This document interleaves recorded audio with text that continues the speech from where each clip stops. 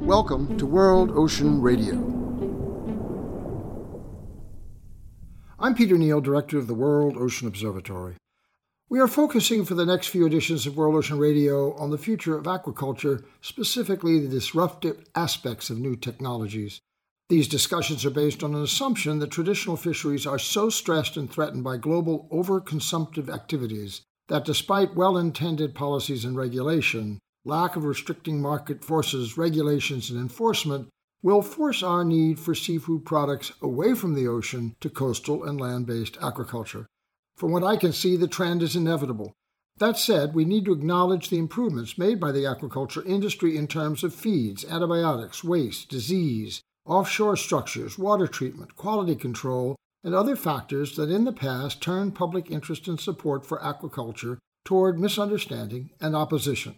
In the meantime, slowly but relentlessly, innovations and research have addressed many of these problems and allowed certain enterprise to insert farm produce, salmon and tilapia, for example, into an accepted, profitable product stream in the global market. Even sourcing, identification, and traceability systems have improved to the point that, according to a 2021 Global Aquaculture Industry Report, the global market accounts for $180.9 billion in 2020 and is expected to increase to $245.2 billion by 2027, a significant percentage of global supply and growing. So we are already consuming farm fish and by so doing, in fact, already reducing demand on waning traditional supply. This will surely continue. Looking forward, one serious disruptive contribution will be novel molecular technologies for genetic improvement, GMO, the genetically modified organism that is anathema to many. The central issue is the negative impact that such foods can have on the human body and on our ability to protect our health against diseases immune to medicinal responses. The threat is real, and there have been enough examples to drive restrictions, inspections, increased testing, product labeling, and more to protect the community from such threat, specific, real, or otherwise. The argument has been, why take the risk? For what reason, if we can avoid or pursue a healthy alternative? This position has driven the renaissance of the organic food movement, a proliferation of GMO-free products, alternative diets, and natural probiotics, all part of a reactive industry that thrives on the assumption that GMO is inherently bad and life-threatening. It is not an argument to confront here. But it is correct to say that genetic research and applications have provided some extraordinary contributions to life-saving and life extension, to novel medicines, vaccines, and other interventions that have helped human protection and viability, and countered the often devastating impact of such global threats as smallpox, polio, mumps, shingles, flus, and many more.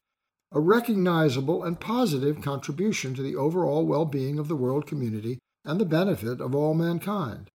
In aquaculture, similar progress is being made. Approaches to genomic selection and molecular breeding, genomic editing through CRISPR technology, the adding, removing, and alternating of DNA sequence, a process that was a key part in the quick response to the development of vaccines to protect against the coronavirus and its variants. For many, such vaccines have proven important protection in the present pandemic. It is a complicated, emotional, uncertain choice to accept or deny the health benefit of such technology. It is not a singular situation, and inevitable in many other areas of our lives to come. That, too, is not an argument to confront here. In terms of providing protein for ourselves and the world, aquaculture, responsibly managed, seems an opportunity not to be missed. Can we build in protections to the threats? Can we manage expanded sea-farmed resources such as kelp, seaweed, and shellfish in sustainable ways? Can we find a path through genomic methodology to immunize and protect the threats to sea creatures from acidification, toxic and polluting byproducts of our other industries, and build a land-based aquacultural industry that contributes importantly to food safety, protein supply, and equitable distribution and availability of seafood products? Should we not open our minds? Yes, demand protections, but also pursue innovation that will have serious impact on ourselves and on the billions of others like us who will have to look to the ocean for future sustenance and security?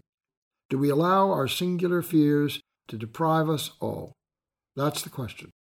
We will discuss these issues and more in future editions of World Ocean Radio.